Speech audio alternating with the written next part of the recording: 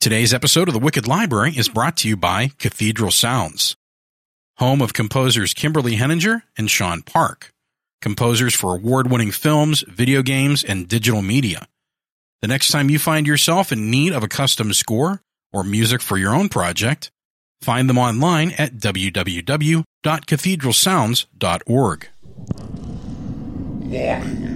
The Wicked Library contains adult themes, adult situations, adult language, and graphic depictions of terror, bloodshed, the occasional possession, and your future trips to your psychiatrist, so he or she can assure you it's only a story.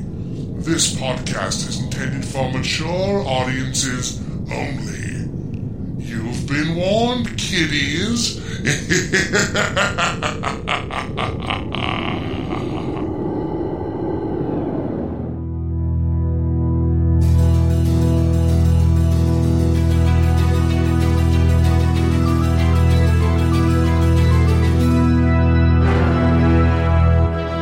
Hello, kiddies. Have a seat and relax. I am your librarian. There's nothing to be afraid of, yet. Hold on to yourselves, boys and ghouls. This is going to be a dark ride. We'll leave the lights on for now. No talking. It's story time at the Wicked Library.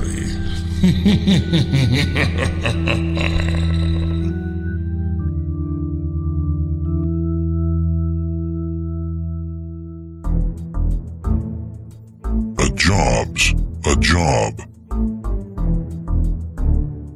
The job opening occurred literally overnight. The door at the Flash Mart opened during the 11 to 7 graveyard shift, right around 4 a.m. Jesse was patiently putting packs of cigarettes into the rack behind the counter. When he turned around, he found a gentleman wearing a ski mask and holding a revolver. For a split second, he wondered why someone would be wearing a ski mask in July. That thought evaporated when the man stuck the gun barrel slowly up Jesse's left nostril. "Open the safe," the man ordered. Jesse finally found his voice. I don't have the combination. Only the owner could open it." The gentleman slowly cocked the hammer back and his head to one side. "Pretty please," he hissed. Jesse's eyes rolled back, his bowels released, and he dropped to the floor in a dead faint. Police figured that the gunman must have believed Jesse, because he settled for the $217 from the register and 3 Snickers bars. Jesse quit immediately after giving the police a detailed description of the navy blue ski mask. He couldn't remember anything else about the man. And that left me without a night cashier and stalker. I hated working the crappy overnight shift when I could be paying someone else to do it. I quickly put an ad in the paper. Flash Mart needs 1 night cashier stalker, full-time, Mondays through Saturday nights, 11 to 7, equal opportunity employer, $1 more per hour than regular shift. See Vince in person. The ad had been in the paper 3 days when a tall, blonde man walked in and directly up to me as I was restocking jerky. "Excuse me," the man said courteously. I looked over my shoulder to see the tasteful blue sport coat, white shirt, no tie, shine shoes, and immediately felt impressed. "I believe you are the manager and owner of this establishment, yes?" I knew everyone in Rock Creek, but this man was a stranger to me. How was he so certain I was the manager? I detected a slight accent, but I couldn't place where it came from. "Yeah, it's mine," I replied. "For better or worse." The man cocked a single eyebrow up and smiled warmly. "I'm here to interview for the job opening." Since the ad hit the paper, the only ones applying for the job were either potheads with their dilated eyes transfixed on the snack aisle or leather-jacketed drunks with purple-haired mohawks and copious facial piercings, whose favorite questions seemed to be a slack-jawed, "Huh?" And not that Jesse was the sharpest knife in the drawer, but he was a hard worker, and he never bitched about the hours. I didn't smell either booze or weed on his breath. So I handed him an application to fill out. The man reached into his inside pocket, whipped out a sparkling gold pen, and took the form. I watched him retreat to the back of the store, and before I could say, "Charlie Manson," the guy was back at the counter, flashing a smooth, greasy smile. I suspected this guy was used to wheeling and dealing, and having his own way. Mona, the plump, pimply-faced 20-something cashier I had boinked until she had asked for a raise, stood stock still and stared gooey-eyed at the handsome stranger. Her jaw dropped a little. "Mona." "Nothing." "Mona." Still no response. "Mona!" She snapped out of a little trance. "Uh-huh," she said, almost intelligently. "Watch the cash register while I talk to Golden Boy here." "Oh, okay," she said, barely able to tear her eyes from the guy long enough to waddle a Weeble-like figure behind the counter. I led the stranger into the stockroom, pulled up a milk crate, and sat. I nodded for the man to do the same. He sat carefully, taking care to adjust his shirt sleeves from the expensive sport coat. I looked at the application, already suspecting I had a nutcase on my hands. I looked up and tried to smile, but my face felt like my lips were more crescent roll shaped than offering any true smile.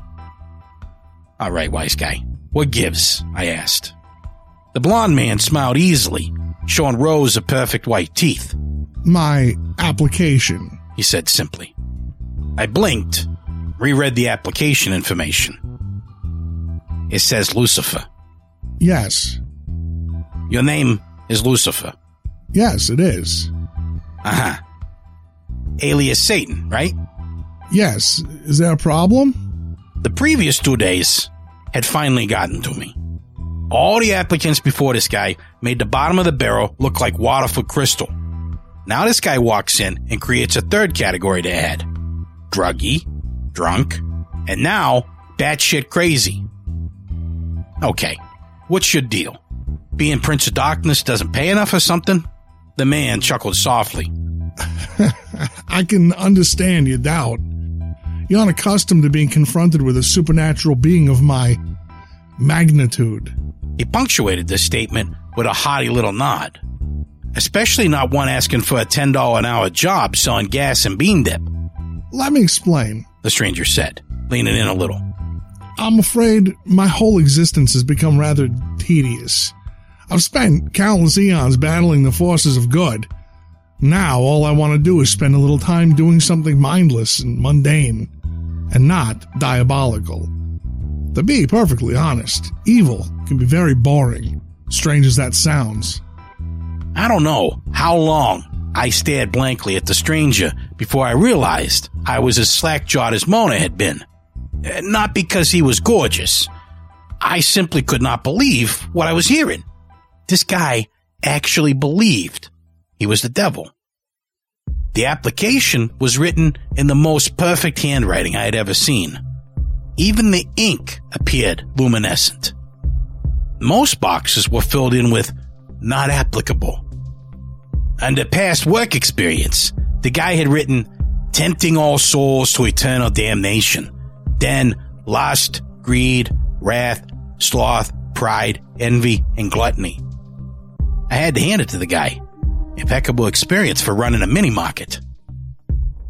Under references, the guy had written God. As for how to get hold of God, he had entered the word prayer with a question mark afterwards. At least this loon had a sense of humor. Beyond all this guy's weirdness, he did seem to want the job, and for some reason, I trusted him not to meteor away with the money from the till. I had to work some issues out, though. If I hire you, how am I supposed to work your paycheck anyway? I mean, you don't have a social security number on here or anything, and I doubt you've ever filed a tax return. The guy looked like he was somberly mulling over the problem, then said, "That, of course, is a serious consideration. I suggest I use a pseudonym with a social security number of my own choosing." "Sounds okay, I guess," I said, a bit skeptically. Last thing I wanted was the IRS knocking on my door. "What name you want to use then?" Let's see. the guy said, his brow wrinkled in deep thought. A slight smirk crossed his lips. How about William? William Z. Bub? William started working that very night. I had doubts about hiring an obvious nutcase for the night manager, but fuck it. I threw caution to the wind. The worst thing that could happen was he wouldn't last more than a night or two. But what the hell? If it worked out, then great. I had a nut for a night cashier. I figured someone had to be a little crazy to work that shift anyhow. William picked up the knack of running the register, stocking the shelves and coolers, and not losing sales at the gas pumps pretty quickly. After only 3 nights, he was ready to start by himself. I was pleased. Plus, William seemed to be a truly nice guy. Maybe a bit too self-assured for my taste in convenience store employees, but he was easy to get along with, and he had a great sense of humor. William was a model worker and very good at his job. Over the training nights, I consciously kept our conversation strictly about the store and the procedures, sticking only to his responsibilities. I didn't really want to discuss his assertion that he was the devil. 3 weeks passed by, seemingly without a hitch. I even stopped fretting about the whole Satan thing. But I gradually began to notice some odd things happening around the store. Nothing I could really put my finger on, of course. Things like why the air conditioning bill was going through the roof, or how beer sales doubled, or how Mona's complexion abruptly cleared up. The clincher that things were not quite business as usual was the morning I rang out the Methodist minister's purchase of the latest issue of Big Beautiful Butts. The store's clientele had changed drastically as well. There were more Hell's Angels in the store in the past month than I had seen in the entire 10 years I'd owned the store. I saw everyone from wild-eyed weirdos cursing in monotone to super stuffy executive types. I had to double my cigarette order, and it seemed I couldn't keep rolling papers in stock. Business was different. But business was good. Another thing I could not argue with was the way William seemed to get all the stock filling done every night, no matter how busy the previous night had been. There were mornings I came in a little early to find the floor spotless and shiny, and the shelves all full and impeccably straightened. And I would catch a whiff of something heavy and bitter in the air. It reminded me of rotten eggs. Finally, I had to ask him what was going on. I didn't need any trouble with the county health inspector. Hey, William, don't think I'm complaining, but how the hell do you get the shelf stocked every night? William looked at me and smiled. I'm the devil, remember? Yeah, right. I forgot. I lied. What the hell is that god-awful smell every morning? Ever smell sulfur and brimstone? I guess I have now. I rubbed my chin and wondered what I'd gotten myself into. William shrugged on his immaculately pressed sport coat and cheerfully turned to wave goodbye, peering over the top of his Prada sunglasses. I waved back, then told Mona to take the register for a while. As soon as the door closed behind William, I was there. I figured I would follow him home at a discreet distance, just to see where he lived. I was pretty certain William's home address could not have been the 9th circle of hell like he claimed on his application. I saw William's fancy coat turn the corner and sprinted after him. I reached the same corner in seconds, but saw nothing except an empty parking lot of the meat packing place next door. William had vanished. Gone. No human could have run off that fast.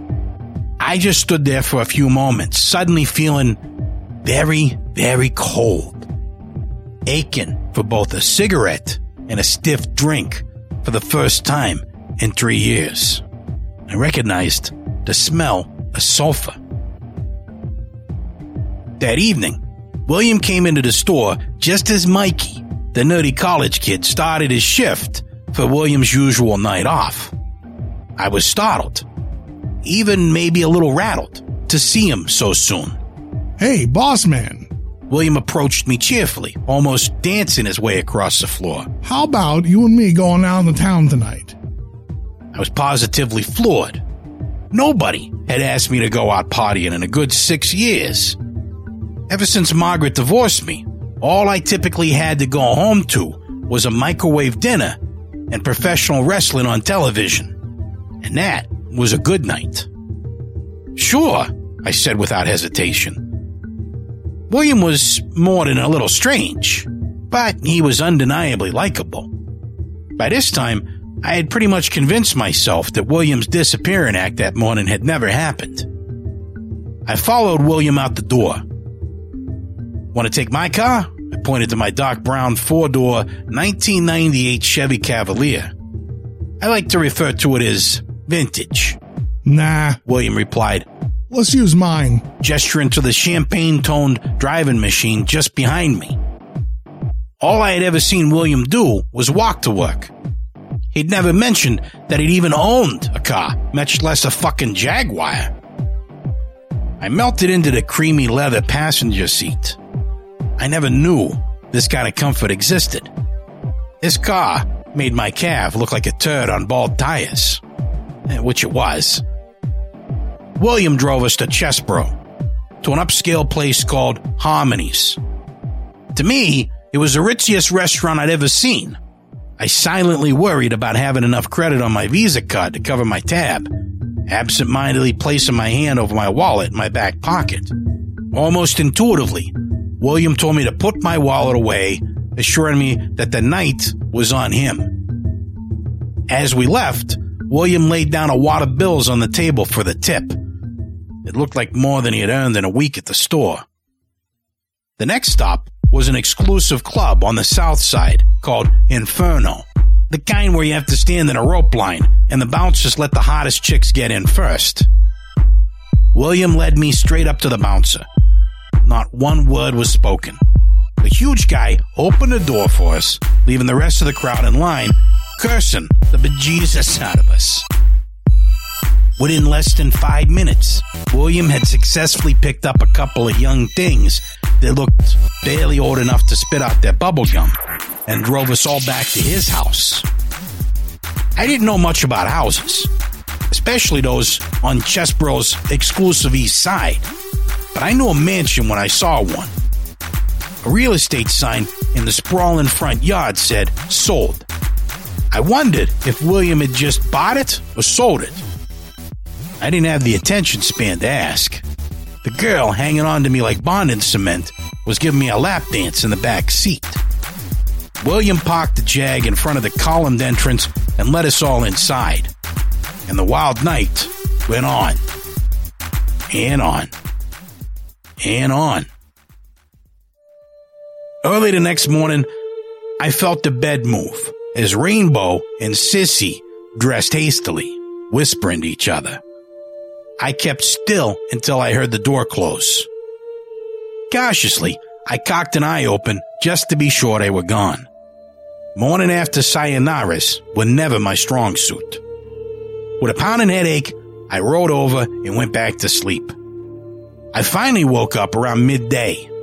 William was nowhere to be found, so I helped myself to some leftover pizza I found in the fridge, threw my wrinkled clothes on, and took a cab back to my place at Factory Grounds Apartments in Rock Creek. I didn't even mind paying the $30 for the fare. It had been worth every cent. I cleaned myself up and went to work, not giving a shit I was 10 hours late. William came in at the beginning of his scheduled shift, just like always. He smiled, walked up to me, and took off his shades. Sorry, boss man, he said, wearing his now familiar greasy grin. I think it's time for me to move on. I gotta get back to hell. My stomach dropped 10 floors. What? You're quitting? William nodded, replaced his shades. You can't give me 2 weeks' notice or something? Sorry. You of all people must know how it is. The boss goes away for a little vacation and all the little workers start goofing off. Some of my demons need a little renewed motivation. Oh man, I wish you'd reconsider. You were the best employee I ever had. Hell, you were better than me. You were never a penny off in your register, and you always kept the stock filled. Not to mention the best party I had ever socialized with, and I genuinely liked him. William chuckled lightly. Let me tell you a little secret. I cheated. I had some of my lesser demons stock the shelves every night. That was the smell you caught when you came in every morning. I shook my head, dismayed. I was losing the best employee I ever had. And I was past caring that he was Satan. I wish there was something I could say to get you to stay, I said slowly. I felt awful. I really liked this guy, even if he was the dark one. Business had never been better. He was always pleasant to the customers, and I never had to bawl him out for stealing girly magazines. I hated to see him go. William patted my shoulder comfortingly. Hey, come on, boss man, don't be sad. Someone will come along, he said with a knowing wink and a grin. I promise. I felt a cavern open up within. I was more than losing an employee. I thought I was losing a friend. My best friend. I hadn't had a friendship like this since grade school. Maybe ever. Will I ever see you again, William? I mean, after I die? I hated that there was a hint of desperation in my voice. William's face clouded over a bit. No, I'm afraid not. Seem to recall that you're slated to go on to heaven. He looked into my eyes with great kindness. It's really too bad. Heaven? Really? I said. That really sucked. Just what I wanted to do. Go to heaven and be Chuck Berry on the hop. Shit. I looked back up at him. Hey, tell me something. What's hell really like? William shrugged. It's not unlike running the store, actually. You've got to push, got to kick ass a lot. You've got to be a major prick. I could do that, I said hopefully. Hell, I had been doing that for years. You are pretty good at it, William agreed, nodding. How about it? You got a place for me? I could help run things. I'd be your best employee. Honest, just like you were my best employee. Well, I suppose you could renounce your place in heaven. And I think I could really use you. You seem to have lots of... He paused, pursing his lips, searching for the right words. Of interpersonal acumen. Yeah, and it'll be great. We'll have loads of laughs all the time we're doing it, too. William reached into his pocket, pulled out what appeared to be a plain blank piece of paper. He spread it out on the potato chip box in front of me. He handed me the same beautiful gold pen he had used the day we first met.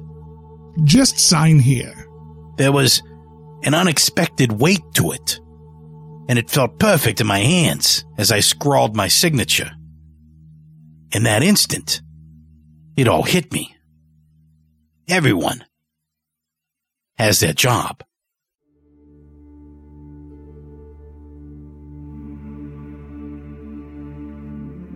Stay tuned for a short Q&A with the author in just a moment. Today's episode featured a story by T.D. Trask. A job's a job. If you'd like more information on T.D. Trask and his work, check the show notes for links to his Amazon page. You can also find him on Facebook and on Twitter at TD Trask. Don't forget to visit our sponsors, shadowsatthedoor.com, Rickert and Beagle Books, HorrorMade.com, SanitariumMagazine.com, and more. Check the show notes for links to all our great sponsors. Please share the terror. Share the show and help us grow. The best support you can give us is to rate us in iTunes. Ratings are free, and they mean a lot to us. Follow us on Twitter at Wicked Library, find us on Facebook, and subscribe to the show in iTunes, Stitcher, TuneIn Radio, or Google, wherever, we're everywhere. Don't forget to sign up for our newsletter to get great prizes, bonus content, and more. You can sign up at thewickedlibrary.com. You can also pick up your Wicked gear over there. Pick up a great t-shirt with the Wicked Library logo. That is, of course, another great way that you can support the show and show that you appreciate all the work and time we put into creating this great content for you. Also, don't forget our sister podcast, The Lift, starring Victoria Bigglesworth Hayes, and the creepy building and the creepy elevator that is in her building is now in iTunes. So you can head on over to iTunes and give a listen to that show. We really appreciate your support. And now, TD Trask.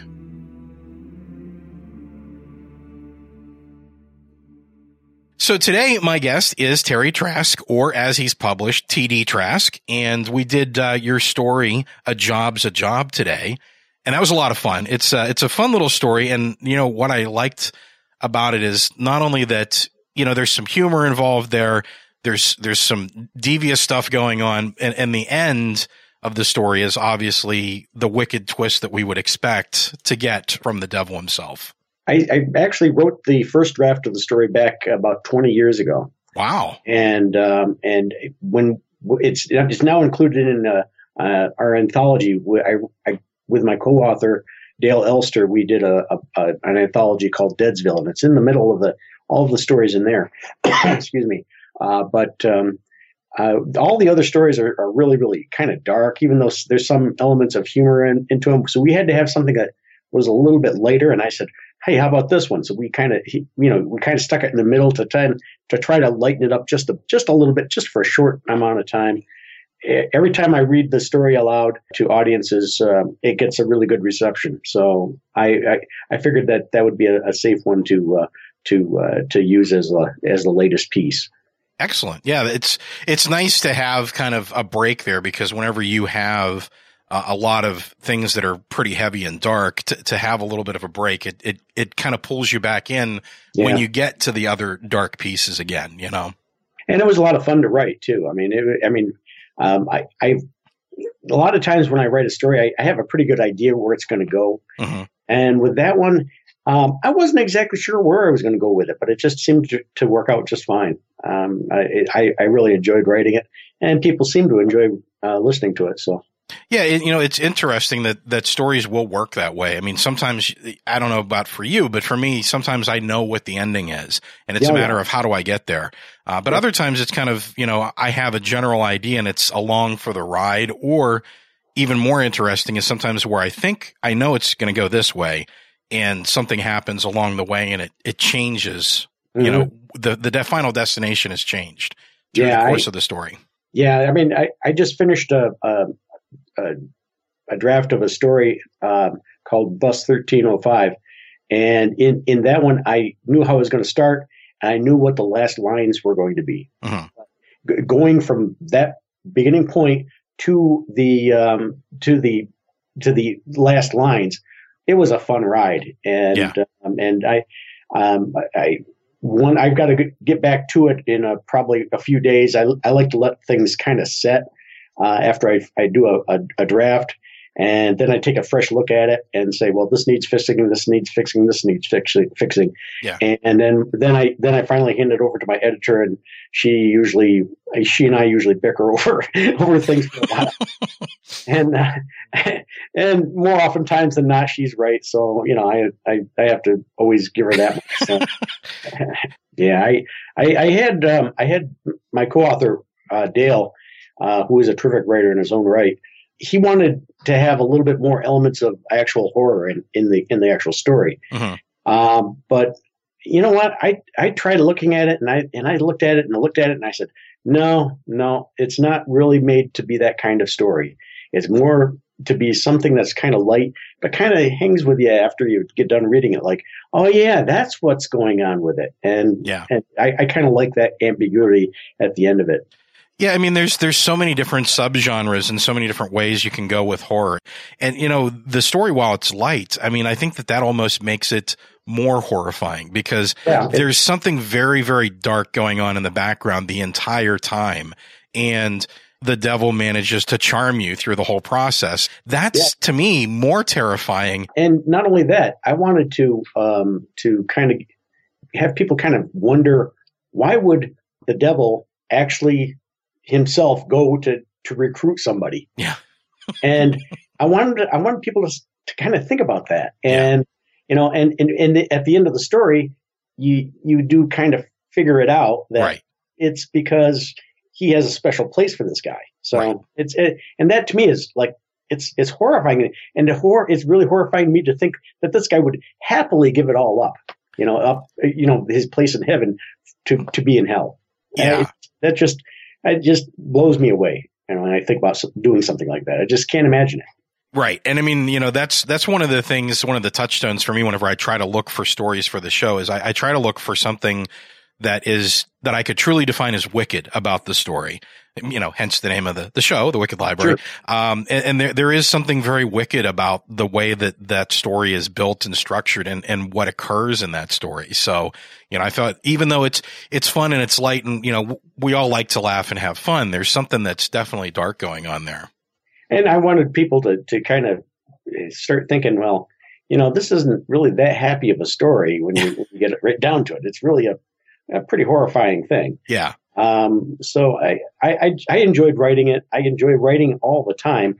If I don't write, I'm not happy. So, yeah. I like writing the lighter stuff. I like writing the really heavy, dark and deep, swampy kind of, that kind of stuff. Mm-hmm. But this was more of a joy to write than a lot of the other stories. I've written, I'm doing an anthology right now. I've got a couple, 3 stories that are done in it already. And the first one, it's called A Banquet of Souls. And this is one of the most disturbing and dark stories that I've ever written. And it stayed with me so long, I couldn't write for about 3 days after that. Wow. And it was that disturbing to me. And I had my editor take a quick gander at it, and she said, "What the hell's wrong with you?"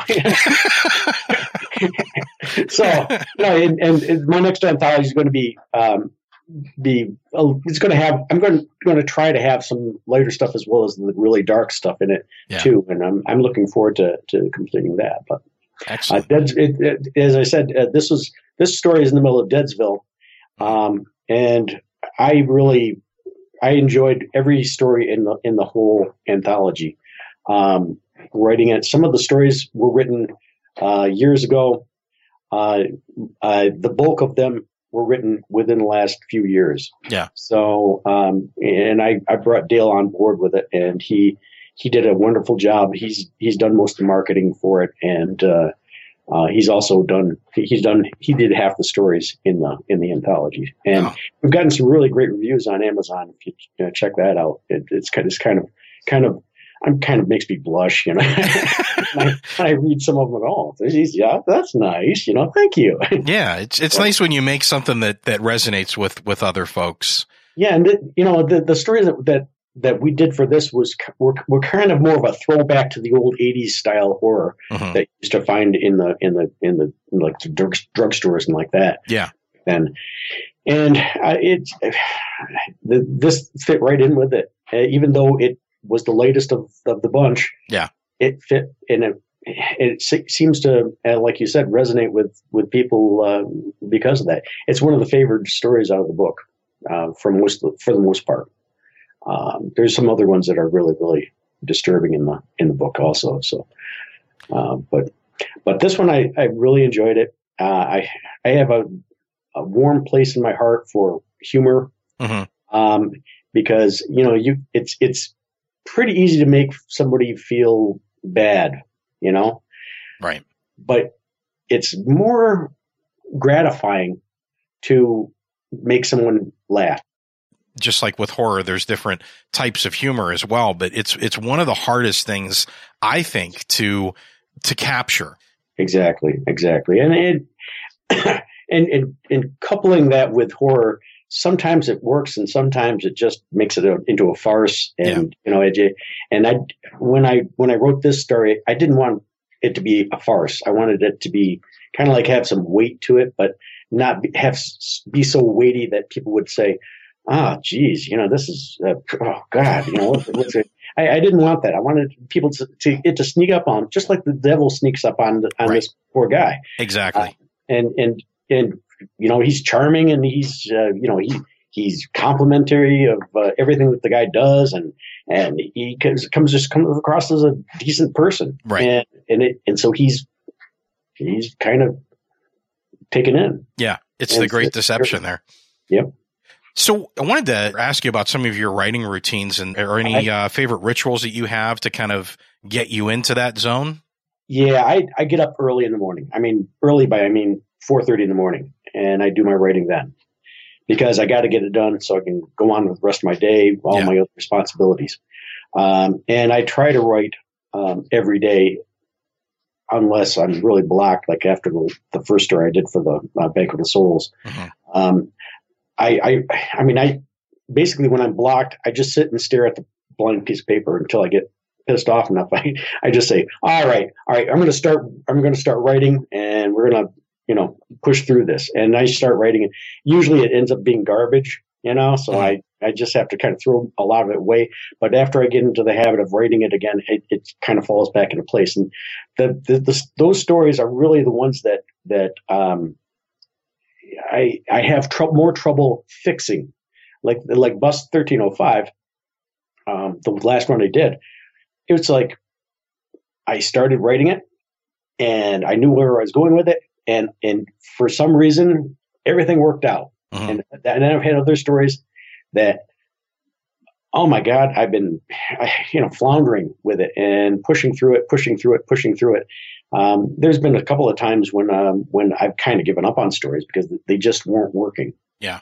But I try to write every day, at least an hour and a half a day. And I'll tell you, by 8:30 at night, I'm usually pretty bushed by the end of the day. So, yeah. No, so I can understand that. So that's what I try to do. And I always try to keep in mind that, when I'm writing, I know that I'm happier when I'm writing, and and because I enjoy it, I enjoy the feeling it gives me. I totally love it when somebody enjoys the work. I mean, and I've told my co-author for Desville, Dale, more than once. I said, sometimes it's the story that picks you, and it's the right story for you to write. And so it's almost like the story has its life of its own, and it kind of grabs you and say, okay, now write me. Yeah. And it's kind of a weird feeling when something like that happens. Oh, I can totally identify with that. I know exactly what you mean. Yeah. And a lot of times it's the character that grabs you too. And I mean, I have a couple of characters, one in particular that I write. And, when I write her, it's basically like I'm taking dictation. Sometimes it's trying to get it down quick enough before it goes away, or I'll write something and I can almost clearly hear her saying, no, that's not how I'd say it. You need to reword that. I want it to say this, so that's the fun thing that folks that don't write don't get, that two things really. First, that most of what you write is not worth being shared because, it's kind of like you're pouring all this stuff out and you have to dig through it to get the good stuff. Exactly. And second, just the sheer joy of when a story or a character surprises you and does something that you're not expecting them to do, or when they kind of take on a life of their own. Yeah, exactly. And one of the things that I kind of always find surprising is when somebody dies in one of my stories and I didn't expect it, and I'm writing it, and I'm going, oh man! Oh no! This is oh my God! No! I had plans for this guy. Yeah, and it's there's just the way life goes. I mean, that's what happens in real life. Is that people all of a sudden will be killed or die or whatever. Yeah, it's just the way it is. And I work a lot out in my characters because I think that unless the story has some characters you can identify with and can say they aren't totally despicable, or they aren't totally heroic. I like my heroes to be a little salty and a little bit kind of like they aren't perfect. And I think that they make the most interesting characters to work with. Absolutely. So how do you fill your well? What do you like to read to kind of inspire you and to keep you in the writing mode? I read a lot of the paranormal material.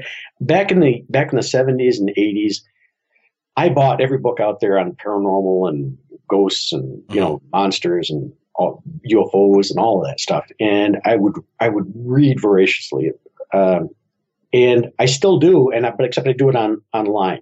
with all the blogs and like that, the websites that are out there that do it.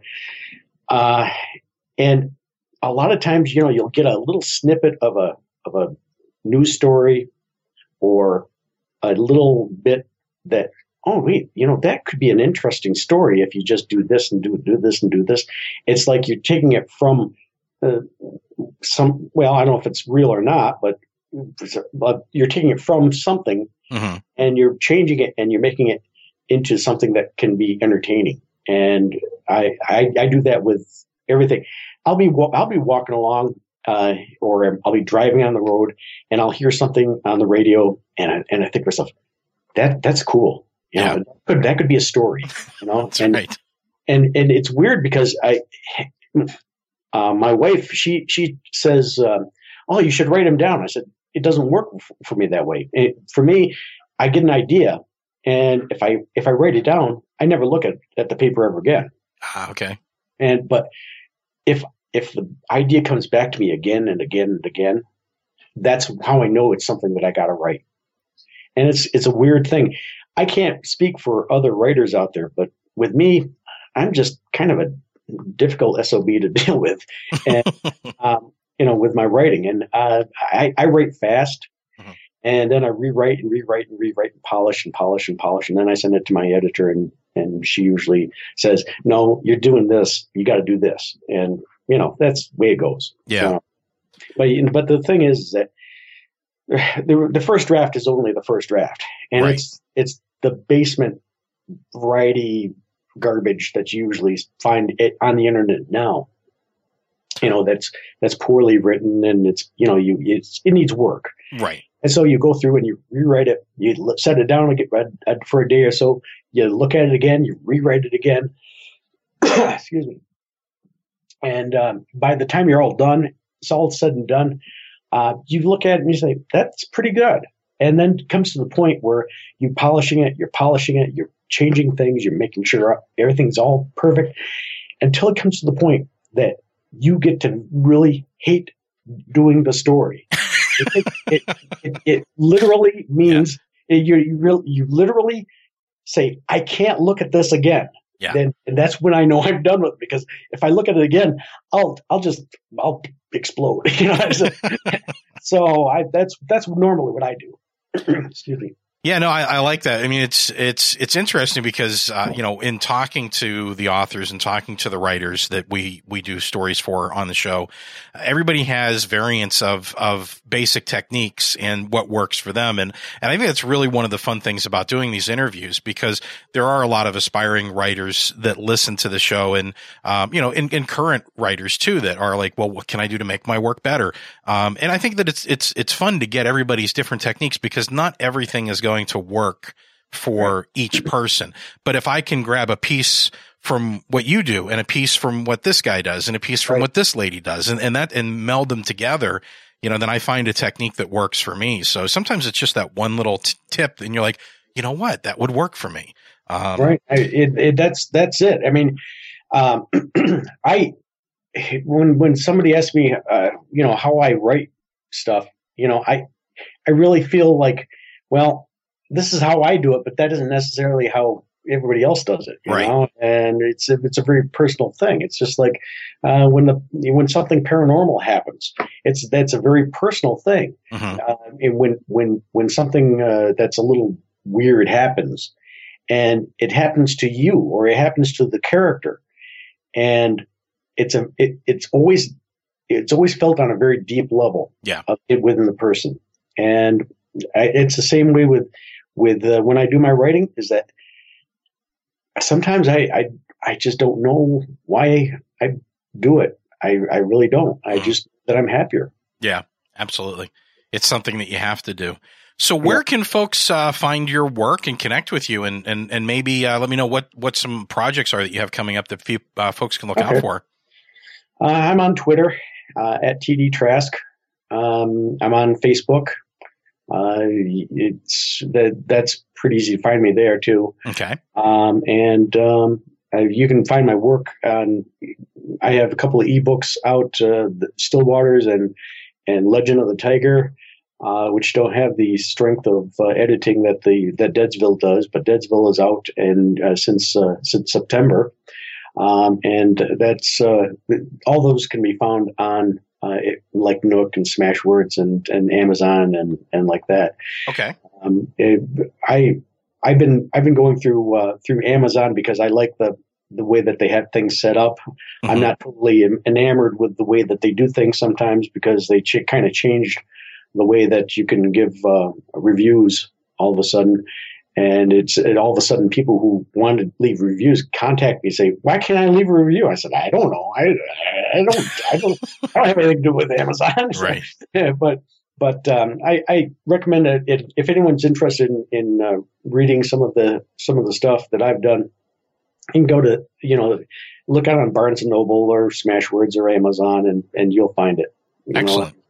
Yeah, and I'll have links to your stuff in the show notes as well, so folks can head on over to the show notes for this episode. So what do you have in store for us next? What's coming up after Dead Zone's the most recent, I guess, right?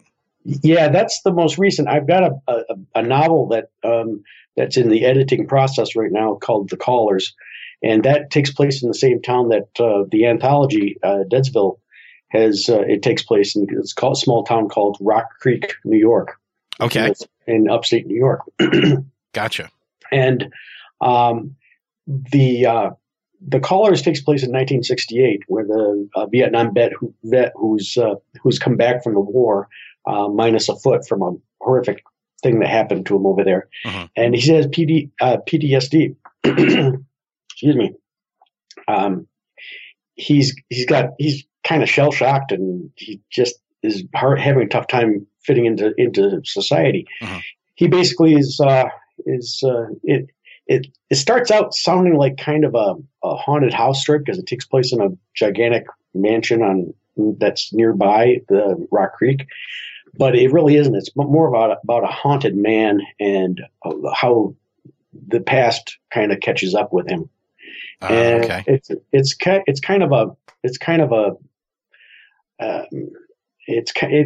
I've never really seen a story that's quite like this, and I'm kind of proud of it. I'm hoping that we're going to get it edited and ready to roll sometime later in the next 6 months, I hope.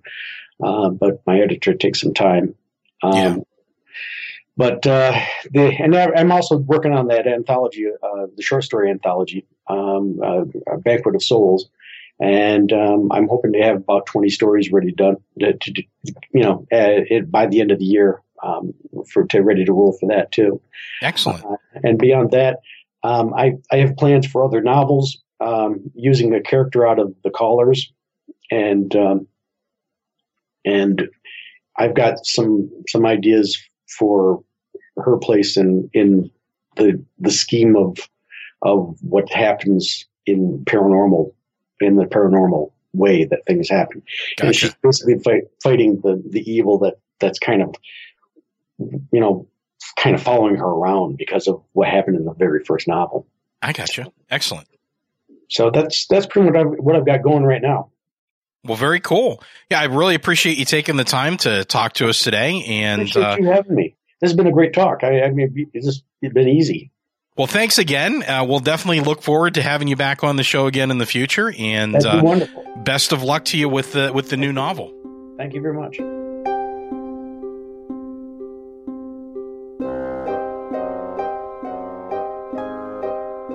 All works read in this audio recording and associated music and artwork are copyright of their respective creators and may not be used in any form without their permission. Dramatic reading performed by Daniel Wojtek. That's me. The voice of the librarian and the voice of Lucifer was performed by Nelson W. Piles. How appropriate. The Wicked Library theme was written by Anthony Rausick and performed by Novus. All other music used in this episode was performed by Kevin MacLeod of Incompetech.com and used with his permission. Check the show notes for titles and credits. The Wicked Library is a Ninth Story Studios production, ninthstory.com. Producer, Daniel Wojtek. Executive producer and creator, Nelson W. Piles. Full show notes with links and artwork can be found at www.thewickedlibrary.com/619. Until next time, this has been Daniel Wojtek. Go ahead, leave the lights on, It makes it easier to read the contract you're signing.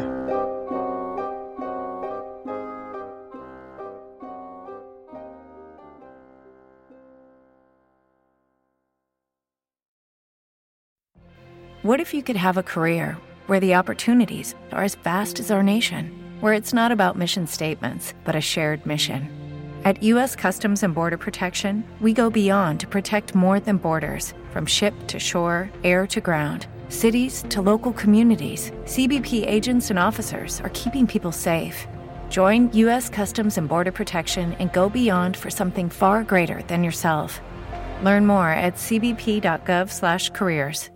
With the Lucky Land Slots, you can get lucky just about anywhere. This is your captain speaking. We've got clear runway and the weather's fine, but we're just going to circle up here a while and get lucky. No, nothing like that. It's just these cash prizes add up quick. So I suggest you sit back, keep your tray table upright, and start getting lucky. Play for free at LuckyLandSlots.com. Are you feeling lucky? No purchase necessary. Void where prohibited by law. 18+ terms and conditions apply. See website for details.